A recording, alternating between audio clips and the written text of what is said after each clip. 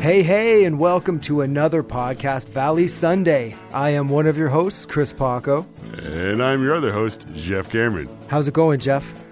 Super swell. How about you today, Paco? It's going well. I feel like blowing my mind up today. Oh, yeah. I'm with you, buddy. Because we have the Monkees episode 57, Monkees Blow Their Minds. The penultimate episode of the series. Yeah, it really is. And it's packed. It's a packed episode. No joke, man. It's directed by David Winters, written by Peter Meyerson, and originally aired on March 11th, 1968. How about that? So we come to probably, I won't say the best cold open, but my favorite cold open. And I've been waiting for it for a long time because when we started this podcast, I knew it was second season, but I didn't realize it was the second to last episode of the second season. Yeah, you don't get that perspective when they're all just kind of jumbled up in syndication and on your VHS tapes. Yeah, exactly. So we open on a shot of Mike's Monkees chair, like the director's chair they give all the actors, says Mike on the back. And it's revealed that none other than Mr. Frank Zappa himself is sitting in it. He's wearing Mike's 8-button wool hat and a blue 8-button Monkees shirt. He's all in. He's all in. And he introduces himself as Mike Nesmith from the Monkees. Try again. Ooh, what the fuck? My watch started talking to me. Okay. He introduces himself as Mike Nesmith from the Monkees. Hello, I'm Mike Nesmith, and I'm one of the Monkees. And he introduces his buddy Frank Zappa, who's played by Mike in a fuzzy wig, a Zappa mustache, and a big fake nose. That world-famous person, participant in, perhaps even leader of, none other than the Mothers of Invention. And here he is. Love you, Frank Zappa. Hi, kids. Hi, Mike. Hi. It's pretty awesome. It's pretty hilarious. Yeah. As Frank is talking to Mike, his nose falls off. They have a lot of zany stuff on this program, don't you think? And then, okay, I'm going to say Mike asks Frank something, but it's actually Frank Zappa asking Mike something, but I'm going to call them their character names just to kind of keep things straight here. Okay. So, Thank you. So Mike asks Frank something, and when he answers, Mike tells him that he's supposed to be talking like Frank. No, you're supposed to talk like Frank. This is one of our cute numbers for the show. Oh, yeah, that's right. I'm supposed to be you, and you're supposed to be me, right? You see the way we worked this out in advance? Can you believe this was on NBC in the 60s? It was something, man. It's amazing. So Mike tells Frank that once he's done with the show, he's going to join the Byrds. And actual Mike, he breaks character and starts to laugh. You know that after I quit the show, I'm going to join the Byrds, don't you? And then Mike asks Frank who he will join once he quits the Mothers of Invention. I may join the Byrds, too. So Mike tells Frank that he feels like the Monkees' music is banal and insipid. Especially in the area concerning your Monkees' music, which appears to me to be banal and insipid, you know? Think that our music, the Monkees' music, is banal and insipid? Which is a line I still use for things. Because it's so funny. And so Frank asks Mike where the soul of the Monkees' music lands, which is a little throwback to Davey and Charlie Smalls from the last episode, because we know it lands on the 1 and the 3, because it's a bunch of white soul going on here. Uh-huh. And Mike asks Frank to show him how to conduct, because he's heard that he's really spiffy at it. And he says that he's just a lowly musician. But Frank says he has it the other way around. You're a popular musician. I'm dirty, gross, and ugly. Another line I still use with that twang of Mike's. I love the look that Frank as Mike shoots off camera. It's awesome. Yeah, it gives him like a pouty, angry look to the camera. So I did sign up for this. So Frank suggests that they go over to the car and he'll teach him how to play it. And then Frank hits a huge drum, and suddenly Mike is Mike and Frank is Frank. And Mike is conducting while Frank beats the hell out of an old car and takes it apart, all while the Mothers of Invention song Mother People is playing. The engine lights up and Frank hits it with a fire extinguisher, and then he turns it to the camera and it just goes all puffy white, which leads us to the intro. Yeah, about 3 minutes and 11 seconds with Frank and Mike as Mike and Frank. It was... And did you get a chance to listen to Mike's commentary on this one? Yes, I did. Yeah, they talk about how they kind of rig up the car because they're indestructible. Yeah. It's hard to just beat up a car. Yeah, he said it was built like a Sherman tank. When we found this, when we were watching the Monkees is right around the time when I picked up a few Frank Zappa CDs through like Columbia House or BMG. Mm-hmm. So like, it was right around that time that all this was happening. So I knew who Frank was, and it was kind of neat to see him on here. And Frank is kind of notoriously bad on TV. Like, I think he was on Saturday Night Live once, and he like made a real big show out of reading the cue cards. Yeah, and, like, yeah. Cast was not cool with it. Yeah, exactly. He's like in his own thing where he's poking fun at things that he thinks will be funny to him. Like, I don't think he gives a crap, has ever given a For crap real. about what anyone thinks about him. Yeah, he doesn't have to. Exactly. But what a fantastic way to live your life. Like, just doing what you want to do, and people are like on you about it. And you're just like, well, I don't care what you think at all. Like, I don't know. That's amazing to me. For real. And also, Mike was saying at this point in the show that all the four boys had gone crazy. And so that's with the actual show. And so that's why they brought in Charlie Smalls and brought in these extra people. And he wanted Frank Zappa. And Frank was the one who said, I'll only come on if I can play you. And so that's how it worked out the way it did. They never got around to it, or the scheduling didn't work out. But Peter's choice, I believe, for a person was Janis Joplin. Really? I was wondering why Peter didn't get an episode with Yeah, him. I think it was like in the works, but it like fell through with something. Poor Peter. That would have been cool. It would have been cool. All right, so we come back to like a really dirty sounding theme, which is pretty awesome.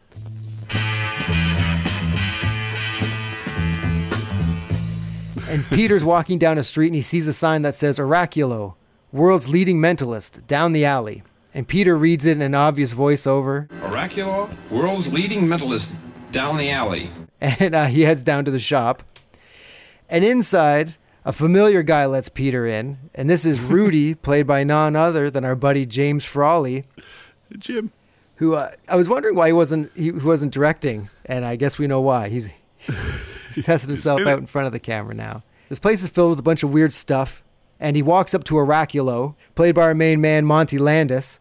And he introduces himself. But of course, Oraculo already knew that. Because he's the best mentalist. So Peter says that he's been trying to write a song but can't come up with anything, and he needs Oraculo's help. Oraculo seems very uninterested until Peter mentions it's for an audition, and suddenly he's like super interested. It's a 10-week gig at the Club Cassandro, and that's a hell of a gig. That's like 2.5 months. Yeah, man. That's amazing. He asks Peter to look deeply into his eyes and asks what he sees, and Peter says, dishonesty, cowardice, and a lack of scruples. Too deep. Try again. So Oraculo asks Peter if he'd like to join him in a cup of tea. Do you think we'll both fit? And as they're laughing, Rudy distracts Peter, and Oraculo puts something into Peter's tea. Super shady. Pulls the Way cause. shady. And Peter takes a sip and is instantly in a trance.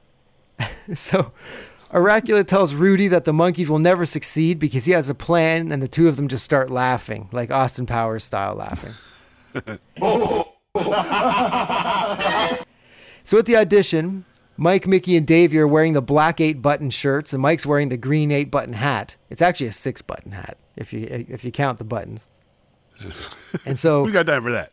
And so I guess the shirts do make another appearance. We kept saying like this is the last time for the shirts, but this was Or it was I think recorded. it was the last time they shot with the shirts, because this, Yeah. judging by everybody's haircuts and Mm-hmm. Mike's pre-tonsillitis voice, it's this was shot in the first part of the 1967 before headquarters. Well, yeah, before headquarters and the tour and Pisces and all that. So it does have that kind of like almost season 1.5 vibe, right? Yeah, exactly. They're still kind of really invested in the show, and like everyone's present and accounted for. Yeah, like Mickey has the flat hair. Which Mike, in the commentary, Mike talks about that. And he said like Mickey used to put like a stocking on his head. He'd wet his hair down and then put a stocking on it to keep it flat because he didn't like his curls until he eventually embraced the curls. And Mike, I agree with Mike because he Big also time. said, I liked him with the curls better. And I also like Mickey with the curls better. I think everybody does. I think so, too. It's like iconic. Yeah, exactly. So anyway, there's some square old guy running the auditions, oddly enough. This is Milton Latham, and he tells him to hurry up because he doesn't have all day. It's another jerky grown-up, so it is definitely has those season 1 vibes. And Mickey says that there's no sense in setting up if Peter's not even there. And Mike says, well, they can set up, but he really wishes that Peter had written them a song. So they're completely unprepared. Even if Peter's there, he's supposed to have a song for them. And if he does, he's showing up with a song that they've never heard before. So what are they going to do? What's it going to be about? An alligator or something? Yeah, exactly. I miss him. So Peter shows up in a trance, and off stage we see Oraculo and Rudy. And Oraculo says that not only is he a good psychic slave, but he's got perfect timing. And Rudy asks if he thinks it's going to work, and Oraculo says that the great Oraculo never fails. And when Rudy brings up a certain failure, Oraculo smacks him on the hand. So Davey says that Peter looks like a machine, and Mike says that he always does, but Peter puts his bass on backwards. And when Davey asks if he's okay, he says he's fine, but in like a trance-like voice. Yes, I'm all right. Let's go. And so Mike watches Peter try to play the backside of his bass with his thumb, and he comes to the conclusion that he's out of it. The jerk running the auditions tells him to hurry up, so they all count in, but Oraculo offstage tells Peter that his talent has deserted him. So when they kick in, Peter crows like a rooster. And Mike asks if they want to try it one more time. Davey counts to 4, and then Peter takes a drumstick and counts off 5, 6, 7, 8, and then punches the stick right through the drum head, which is a drum skin, for those not in the know.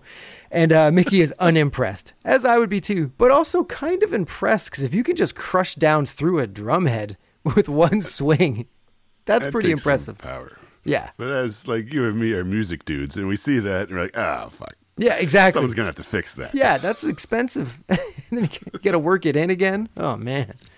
Yeah. So Davey tries to laugh it off and tells the jerk that Peter used to be a one-man band. And Oraculo tells Peter to come to him, and he just walks off stage. So the jerk has seen enough and tells him, like, okay, forget about it. And then Davey tries to stall, but he says that they're not there to waste his time. So backstage, Oraculo tells Peter to do exactly what he tells him. And Peter says that he's there to kill Oraculo. And Oraculo said, who told him that? And Peter says, He who secretly hates Oraculo and hasn't the guts to tell him. For a psychic slave, you got a big mouth. and then Peter's dressed in like a weird suit and vest thing, and he looks kind of like a grinder monkey. With these big puffy pants and everything. So, Latham, he asks who's next to audition, and Oraculo tells Peter that the time has come and they must win this audition. And we cut to Oraculo on stage with Peter floating on his back in midair. And I don't know if you could see this on the original cast, but on the Blu-rays, you can see the strings. But see, you don't never know if they want you to see the strings in the Monkees, right? Like they want you to be in on the jokes and the tricks. So who knows? But either way, I don't think people at home in 1968 were like, holy man, he made Peter Tork float. So the boys are watching the audition, and Mickey realizes that Oraculo has stolen Peter's mind. It's like, good call, Mick.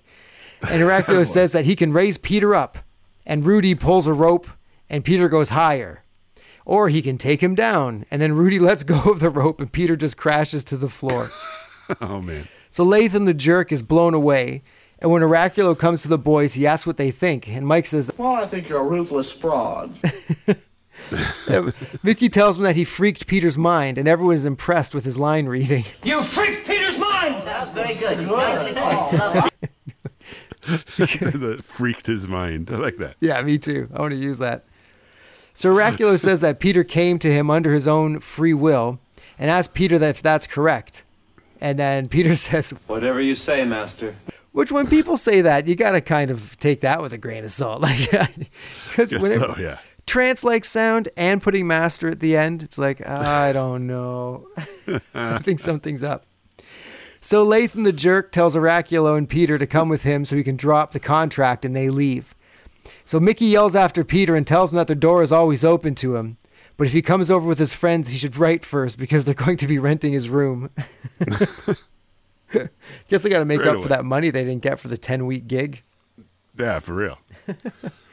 So back at the pad, Mike is talking to Oraculo on the red phone and is sitting in a crazy painted chair that almost looks like a king or queen from a deck of cards, like a psychedelic one. Yeah. It's interesting. There's a couple of chairs in this episode that look like that.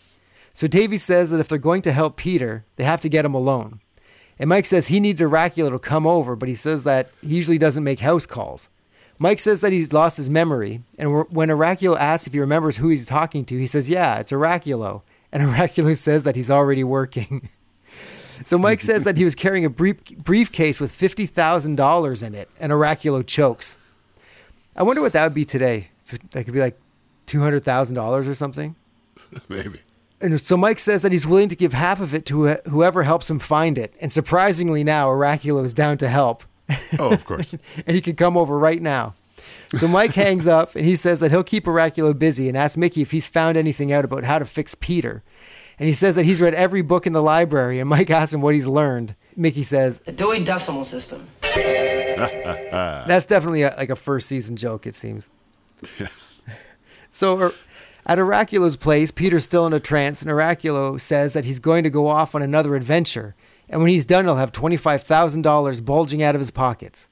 And Rudy asks, what about him? And Oraculo opens up a box and tells Rudy that he has to stay back and watch Peter, and he'll pay him 50 cents an hour. But Rudy doesn't think that's fair. Good for Rudy.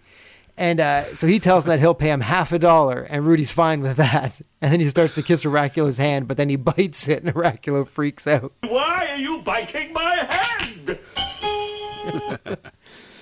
So at the pad, Oraculo tells Mike that the hiding place of the money is locked deep within his unconscious. And he tells Mike to free his mind of all thought and asks Mike how he feels. Thoughtless. And Oraculo tells Mike to look deeply into his eyes and then he asks what he sees. Cowardice and dishonesty and a general lack of scruples. Maybe there's something in what they say. So back at Oraculo's place, Rudy's pretending to be Oraculo and casts spells or something in the mirror. And while he's distracted by himself, Mickey and Davy sneak in. It's funny how they're supposed to keep him occupied, but he's like a parakeet. Like he's just occupying himself in the mirror. So Mickey pretends to be the great Dolenzio and will transfer his mind to Rudy's mind. And then Mickey pretends to be the voice of Oraculo and tells Rudy to come to him. And Rudy is about to, but then realizes that it's not the sound of Oraculo's voice.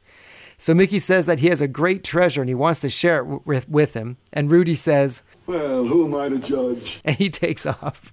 Good way to get him out of there. They wrote themselves into a corner and got right out the window. Done. So Mickey and Davy go to Peter, but he can't remember them. And Mickey can't remember his lines, apparently, because he's all over the place. Don't I know you from somewhere? Hi, I'm Mickey. I'm Mickey, your best buddy and pal and friend and hardship and toil for years and years. And Davy says that Peter is still whacked out. And Mickey says that they have to transfer Peter's mind back from Oraculo's mind. And suddenly a skeleton drives through in a little car as Valerie starts to play. And it goes right out the door, and we go right into Monkey's Romp with Valerie. Nice. Yeah, pretty radical. One bummer thing in the commentary was Mike talked about how he never really liked the song Valerie. He said he didn't think it was one of Boyce and Hart's stronger compositions. Well, I thought that Mike's a country guy. Maybe he meant this particular version of the song, because this is the Birds and the Bees version, isn't it? Yeah. He does talk about like the crazy guitar solo and brings up how the guitar in like popular music was still relatively new, like within 10 years. Yes. And somebody playing a solo like that, people like guitar heads kind of lost their minds over this song trying to figure it out. For real, yes. Yeah. But in song terms, there's a girl I know who makes me feel so good. Yeah. And I wouldn't live without her, even if I could. Okay. Yeah. Shakespeare it ain't. No. So maybe Mike is onto something from a quality of song content point of view. But that's just lyrics. I love the riff. I love the harmonies on the chorus. Everything's good. Mike swung and missed on that opinion of his. Yeah, well, what can you do? So, to get into the romp, Peter is turned into a skeleton, and Mickey jumps into Davy's arms. They open a door, and there are two pretty girls and a weightlifter dude who are in the same room as the boys, but I guess they're not supposed to be. It's kind of a confusing shot. And Mickey and Davy tidy themselves up, but before they can go in the room, Peter does, carrying a tray with like stack of glasses on it. And they open the door again, and there's a shot of a scary sculpture, and they freak out. And they walk past Peter in a big crate and accidentally knock the door closed, and Davy notices that it says saw in half trick, cut on line, so they do. Kind of a crapshoot to just start cutting things in half, I think, when Peter's in there. But when they leave it open, or when they open it up, Peter's upside down for some reason. And they smash some cymbals together beside Peter to wake him up, but it just hurts their own ears. Oraculo hands Mike a cup of something spiked with something, but Mike stirs it with his pipe and throws it over his shoulder. Mickey and Davey have a cloth over a crystal ball, and they take it off. Peter's head's inside, and when he stands up and walks away, he takes the whole table with him. He jump cuts through the door with the hand on it, and Mickey and Davey follow him, and when they open it back up, Tarzan's in there holding his hand over his mouth. What the heck? Mickey and Davey bring some pretty girls to Peter to snap him out of it, and they kiss him, but to no avail. So Mickey and Davey try to kiss the girls, but they want none of it.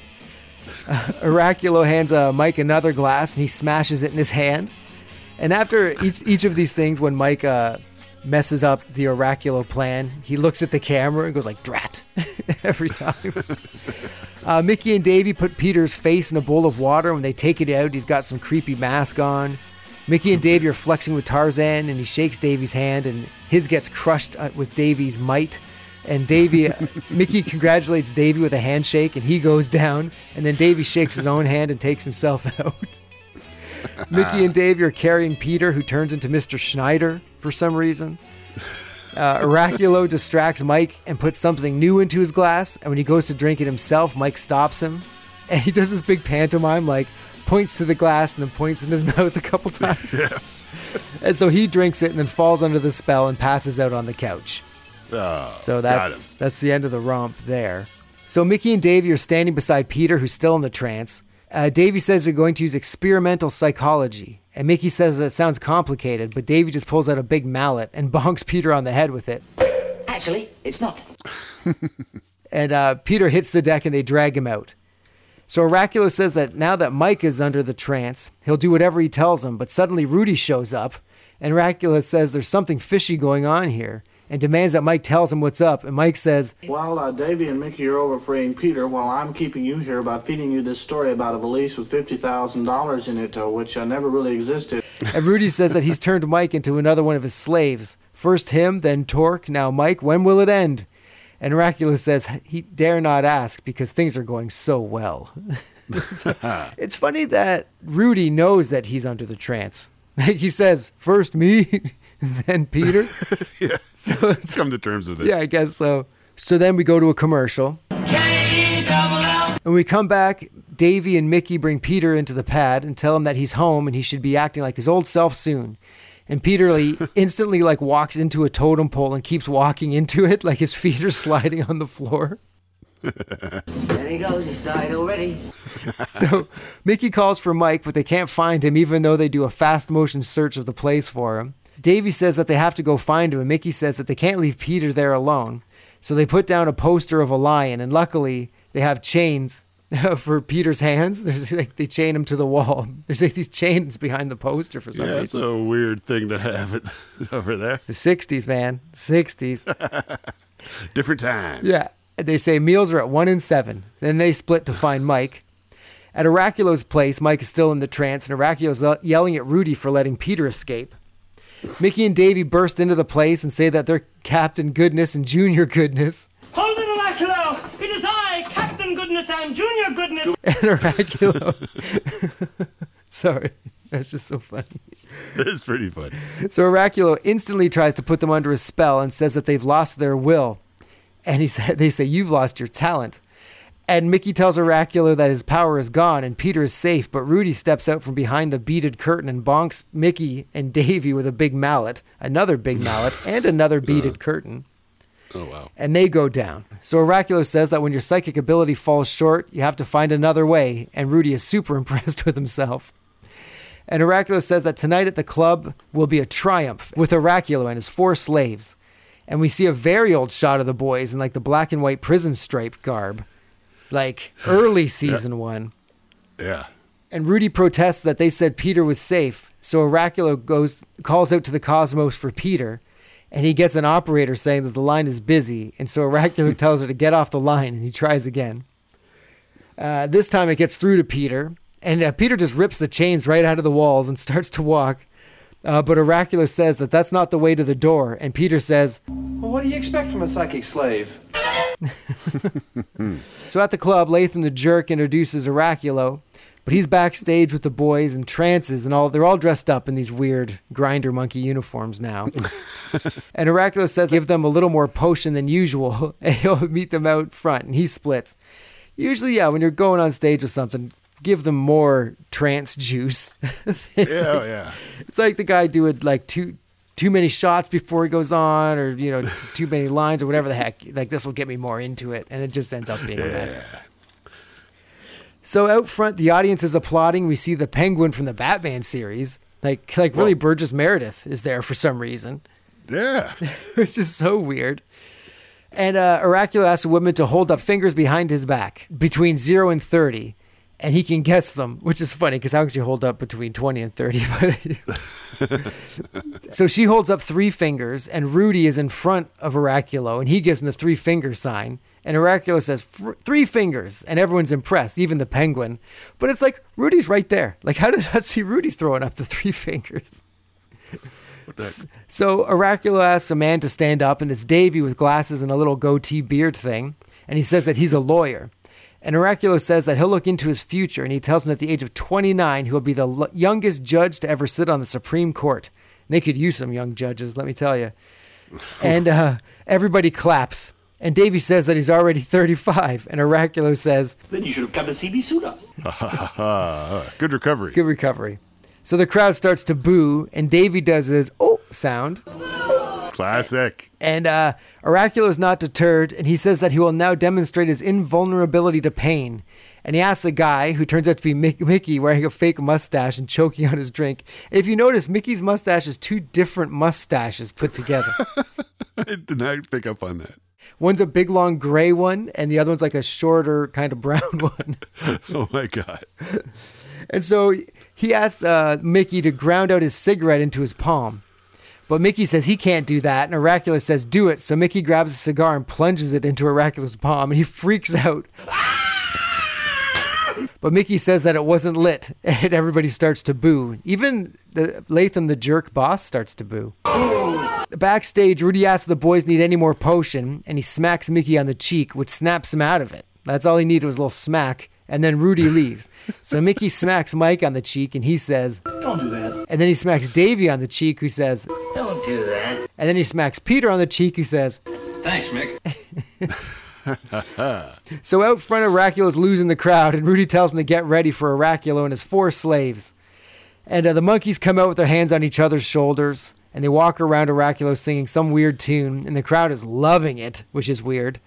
And Oraculo says that they're under his complete control and tells them to go rigid, but instead they go limp, and then the place starts booing again. Very tepid crowd, one side to the other.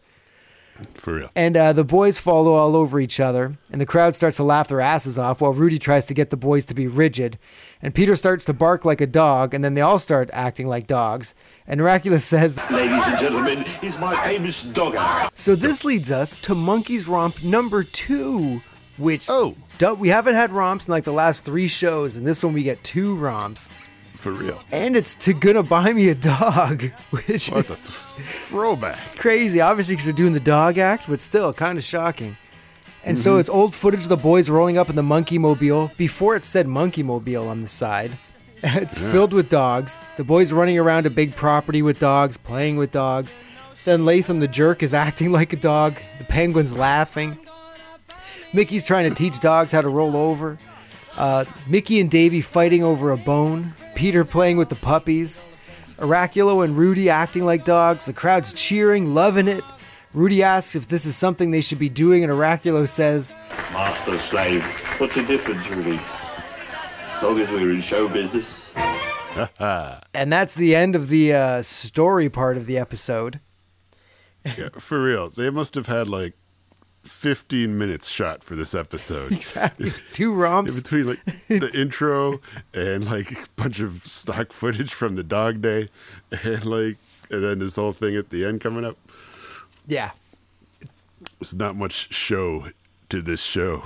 So that must have been why they're probably just not going to use it, and then they just needed another show to fill out the seasons. So they're like, okay, let's bring in Frank Zappa and let's do an intro that's really long and pretty much stick a song at the end. I think the Penguin might have been there.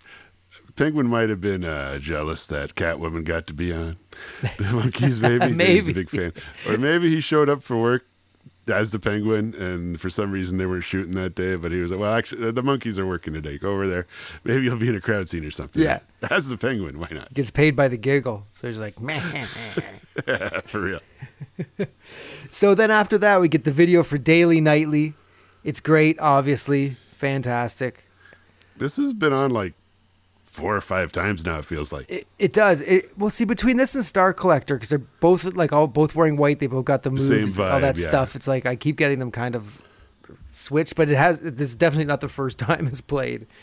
For real. It's like all in white, cool visuals, cooler music, completely rad, the whole thing. Yeah. Mike is completely still through the whole thing. The whole thing. He's just leaning up against whatever that thing is.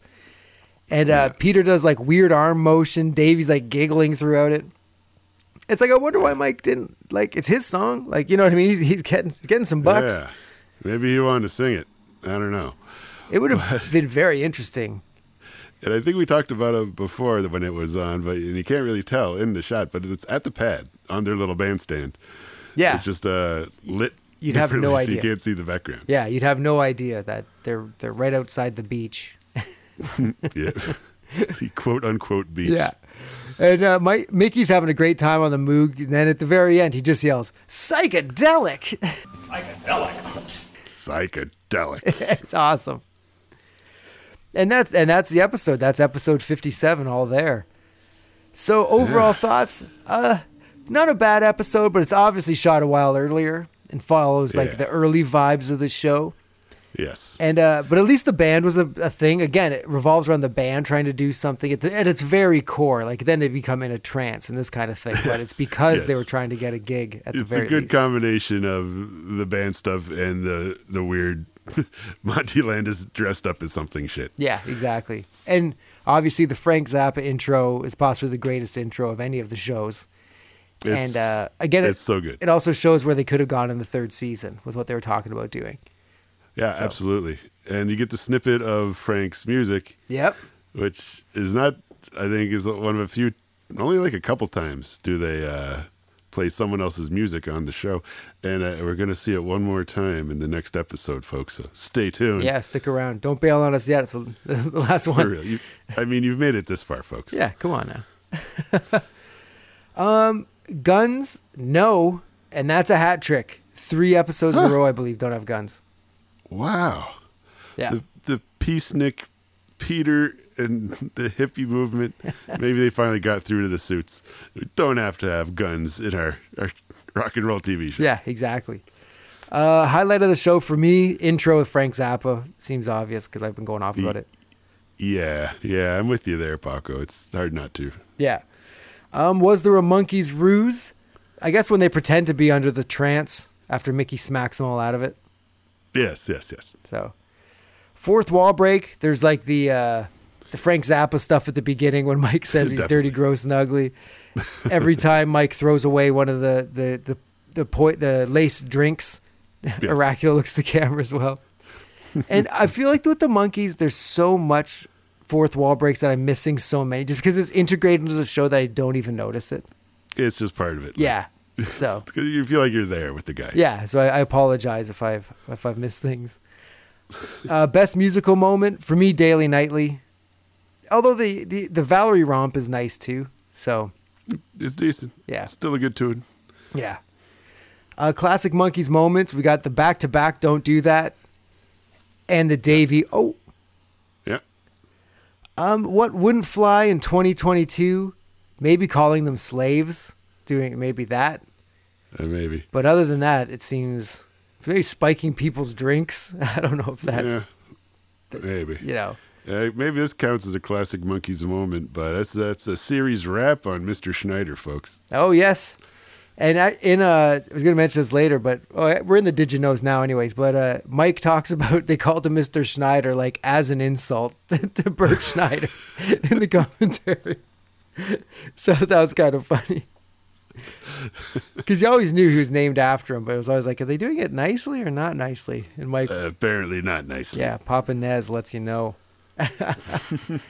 So With some more did you knows, Burgess Meredith is the Penguin, which we mentioned. It's weird he pops up as the Penguin because the Batman and the Monkeys were on at the same time on different networks. So they were kind of competing with each other. So I thought they were both on NBC, weren't they? That's what I thought too, but then I read that they weren't. So hold on, let me get to the... I don't want to sound like an idiot. Nope, they were on ABC. Really? Yeah. Huh. So yeah, for sure. Mostly because of the association with the Monkeys. It seems like they're shot in the same place with the same equipment. Yeah. I could have sworn they're an NBC show. I did as well until I read that. And so it's kind of weird that they would let Burgess Meredith go over to the Monkeys and to play the Penguin. Like, he doesn't have the nose or something. He's missing something of it. I mean, but he's not the villain in the episode or anything. Yeah, he's just there laughing. He's just kind of shows up. He's just taking in some psychic mind transmit. Yeah. And obviously Burgess, he's like an acclaimed actor. He played Rocky in the Rock. He didn't play Rocky. He was a very acclaimed actor. No, he plays Mickey in the Rocky movies. And we've had... tell him it's over? I believe he has also made an appearance, whether him or just a sound-alike has made an appearance on this podcast before. It's over, Rock! It's over, Rock! Nothing is over, just give me something to drink. Nothing's over, just give me something to drink. Lipton brisk iced tea, yeah? Lipton brisk iced tea.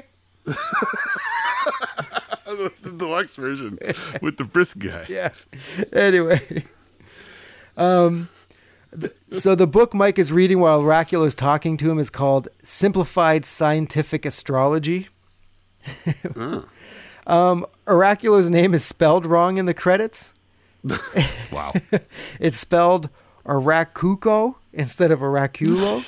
Jesus Christ. And Valerie is also misspelled in the credits. Is Valerie ending with an I, not the E. Okay, so Mike said that in the second season here, after the second season, they did a 53-date summer tour, and it made Mike realize that he did not want to be in a touring band. And so that was one of the things that got him to bail. He also brings up that like Peter's directed an episode and Mickey directs the last episode, and they asked Mike if he wanted to direct an episode, but he said he didn't want to at the time because he was more into music than TV and film, which then becomes ironic because then he becomes completely about TV and film and directing things. Yeah. Huh.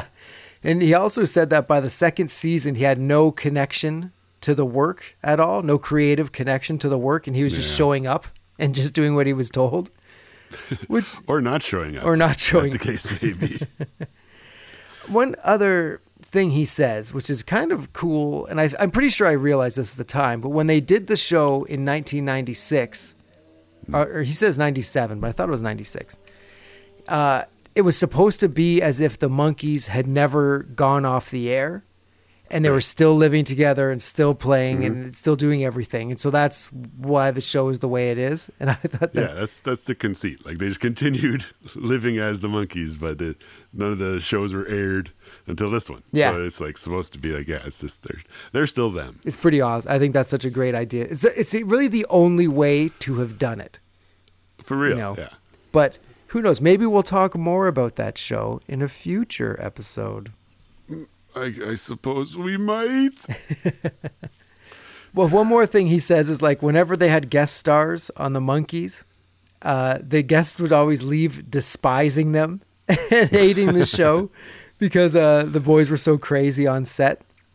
Yeah. And so one last thing Mike said has nothing to do with this show, but I think is just really funny, and it's in the commentary, is he says that Mickey was building a helicopter in his basement. And yes. Mike asked, he's like, what are you going to do with this helicopter? You can't take it up the stairs when it's done. And Mickey said he was just going to wall it in and sell it with the house. And people don't know that there's a helicopter in the basement. Like, everything about that anecdote is very, very Mickey. Yeah. I think Mickey mentions building the gyrocopter in his basement in his book. And like at the time... yeah. You just got to read it. Oh, that's kind of cool. He's always kind of doing stuff that you don't realize it's in his basement. Yeah. And like, can you imagine the person buys the house whatever, lived there for years. Like, okay, let's knock out this wall. I think we could put something in here. You knock it down a wall and there's a helicopter in the basement. Like, it's perfect. It's a perfect way to like create mystery for these people. For Absolutely. Like, did the house get built around the helicopter? What is it here for? How did it get here? What's going on? It's just amazing. I hope to do that one day. Is this Batman's house? Yeah, exactly. Oh, fantastic.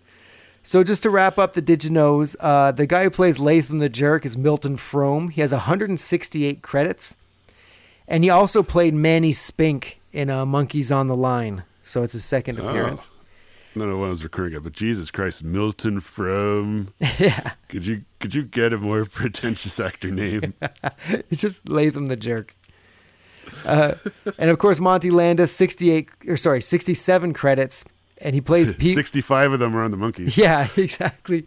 And he's in Pee-wee's Big Adventure. He has the box for Pee-wee. He runs the magic shop.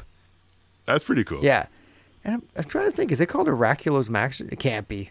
It's called, he has some crazy name. He has some crazy name in that too. We'll check into that on Pee Wee Valley Sunday coming next fall. I like, wherever you get your podcast. I like Podcast Valley Pee Wee. Pee Wee Valley Pee Wee. Look for it on where you get your podcast. All right, so I'm hearing something in the distance. Oh, I'm hearing it too. And it's a bittersweet sound.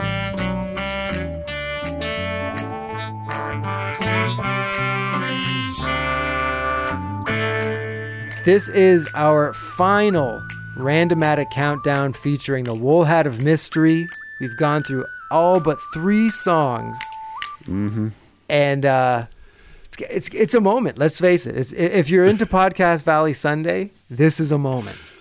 It's yeah, man, this is a big day. And we will have a big countdown wrap-up show. We will, yes. And the hat will attend that as well. Yeah. I'm sure. Just a place of honor on the like. We're gonna roast the hat. Yeah. But no, for real, we're down to 3 tunes, and for real, I have no idea what they might be. I may have an idea of one of them, but I'm not positive. One thing, last week, if you listen to last week, we pulled out 2 bangers. Way bangers. Which almost made me bummed out because like, man, if those are the last 2 songs we pulled from the hat, it would have been awesome. Because we don't know what's in here. It could be like 3 Dudaroos. Might be 3 jellies. I'm hoping for jams. We might get jellies. Hoping for the jams. All right, so I think who goes first? Because we've been going I've had 2 the last 2 times. Yeah. Well, I'd say you came up with the wool hat concept, so you can pull 2 today. Thank you. That's how Puck. we'll do that. All right, so reach on in, bud. Thank you. There it is. Okay. It's a little crinkly. It's been in there a long time. It's 99 pounds. Off it changes. Interesting. She's a 99 pounds. 99 pounds. I say 99 pounds. 99 pounds. She's a 99 pounds of some kind of dynamite. Yeah. That's 99 pounds. Sung by Davy Jones, written by Jeff Berry, and released on Changes, the final Monkeys album. And it's a banger, folks. And man. It wasn't recorded then, by the way. What did you think of the tune, first of all, Paco? Good, man. It jumps out of the gate. Like when it was playing, when it got to the chorus, I'm like, oh yeah, okay, I remember this song. But bro, they rip on this one. There's that Hammond organ.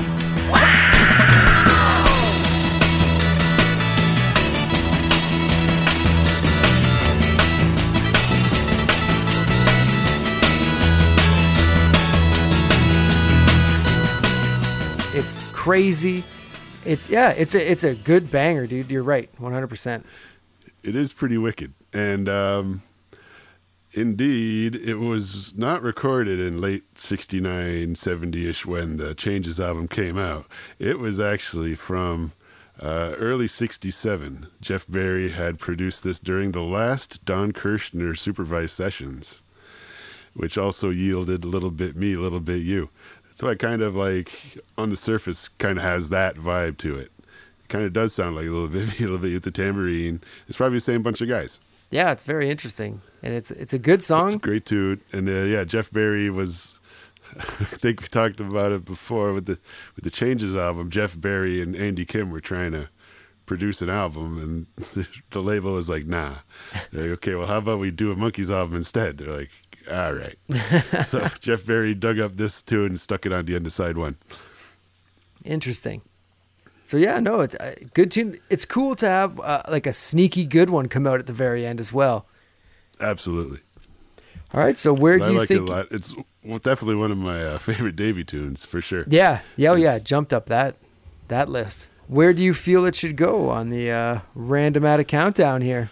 Oh goodness gracious, Paco. Let's see here. It's tough because so many good tunes. Yeah, man, I'm looking at the list myself, and it's a stacked cast for quite a while. No joke, but I'm going to make it our new number 42 in between Sunny Girlfriend and While I Cry. We're going to put 99 pounds. My goodness, there you go. It's just a couple minutes. You can put it right at the end of any Monkey mixtape you got going. And that the Changes bass makes a big appearance front and center. For real. As it always does. does. Probably our highest charting Changes song. I'm just going to go out on a limb and say it without even looking. Oh, except maybe Love You Better. I think that's up in that was an early pull from that we became very fond of. Yes, number 12. I Love You Better is number 12. Awesome. But anyway, Paco, it's your last chance to put your phalanges into that chapeau. All right, let's see what I get. Let's see what my last pull is here. All Alone in the Dark. Oh. I don't think we have to take Changes off the turntable for this one. Whisper softly, will it sound so nice? All alone in the dark. All alone in the dark. All right, All Alone in the Dark off the Changes album. And I would just like to apologize to everybody for this being the last song I pulled out of the hat. Why couldn't it have been Saturday's Child? Like, seriously. No dice. See, with this song, as I was, we re-listen to the songs, and it's going along, and I'm like, I don't know, it has all the things I dislike about songs in it, essentially. And it has, like, the goofy little, like, acoustic guitar, and then I'm like, this song can't get any more annoying. And then it has a kazoo solo.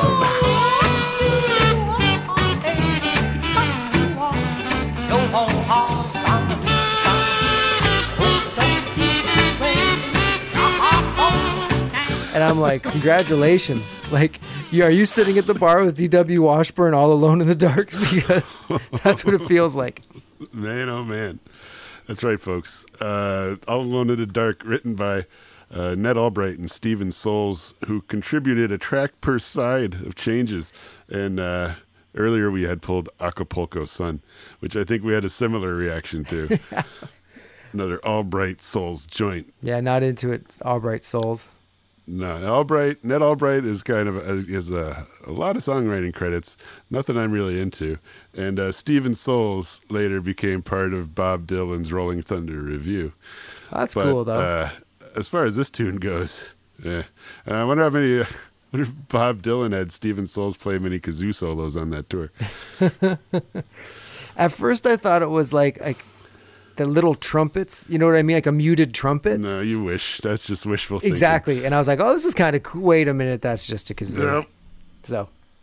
But hey, man, we couldn't wrap up the hat without finding another jelly. True enough. Yeah, jellies and the jams. Back of the fridge. So I am going to put All Alone in the Dark, I'll say right below Pillow Time, and right before Don't Bring Me Down at number 131. Yeah, okay. I was looking around it, and there's things I like Theme from the Monkees is 125. Yeah. Teardrop Shitty is 128. I mean, so I was like, you know what? Don't Bring Me Down has kind of grown on me a bit. When we do our last review, we might have to. All right, maybe I'll scooch it up a little from Poo Poo Poolet. Like, I have to say, when I see that one, I don't even remember which one it is, so I can't really talk sauce. All right, Jeff. If the goal of this pulling from the hat was to be like the first picked. And as you go down, what you're about to pick is the ultimate loser of the hat. It has avoided all our phalanges every episode. I think it counts as the ultimate winner. The Phalange Dodger champion. True enough. He's pushing other people in front of it. Just, take him. All right.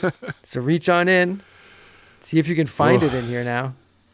My gosh. All right. What do you got, Jeff? Oh, that's the tag.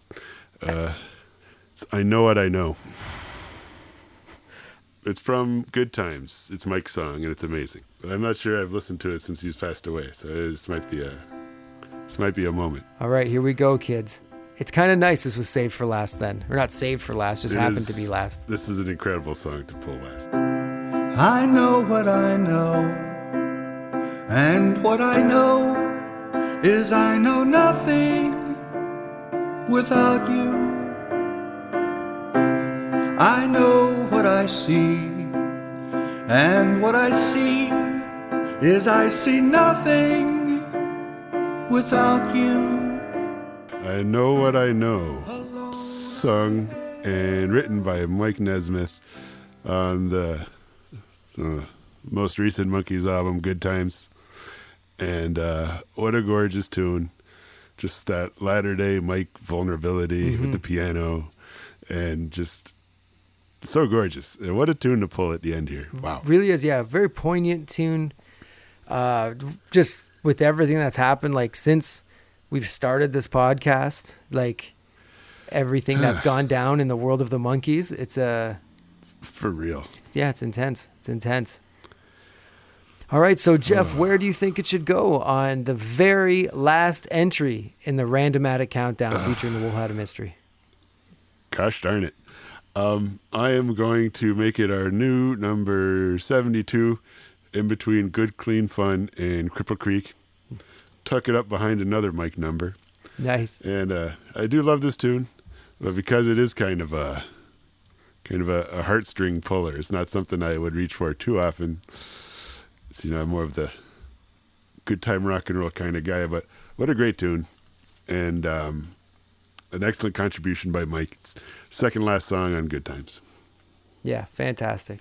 So just to wrap up, we'll give you the top 10 songs of the Randomatic Countdown. Like we say, we'll be back for a longer episode to give you all the songs, but here we go. Number 10, The Girl I Knew Somewhere. You're standing in the place. Number 9, You and I. Number 8, You Just May Be the One. Never take for granted. Number 7, Listen to the Band. Number 6, Circle Sky. Circle Sky was our original number 1. Number 5 is Love Is Only Sleeping. Number 4, Pleasant Valley Sunday. Number 3, long title, Do I Have to Do This All Over Again? Number 2, Porpoise Song, the theme from Head. And number 1, The Door Into Summer. Penny Whistle Band. Unreal. So, we will be back for our final episode of the season. Yes. And so everybody, stay tuned. It's going to get great. So from me, Paco. And me, Jeff. Have yourselves a monkeys, literally monkeys. Hello, Jeff and Paco. Wait, I am friendly. The evil wizard Glick is trying to use my Frodis energy to take over the world. You must help and try and stop him. And talk about the Frodis Caper episode on Podcast Valley Sunday. It's a Podcast Valley Sunday. Valley Sunday. A monkey's little evening. Thank you. Bye-bye.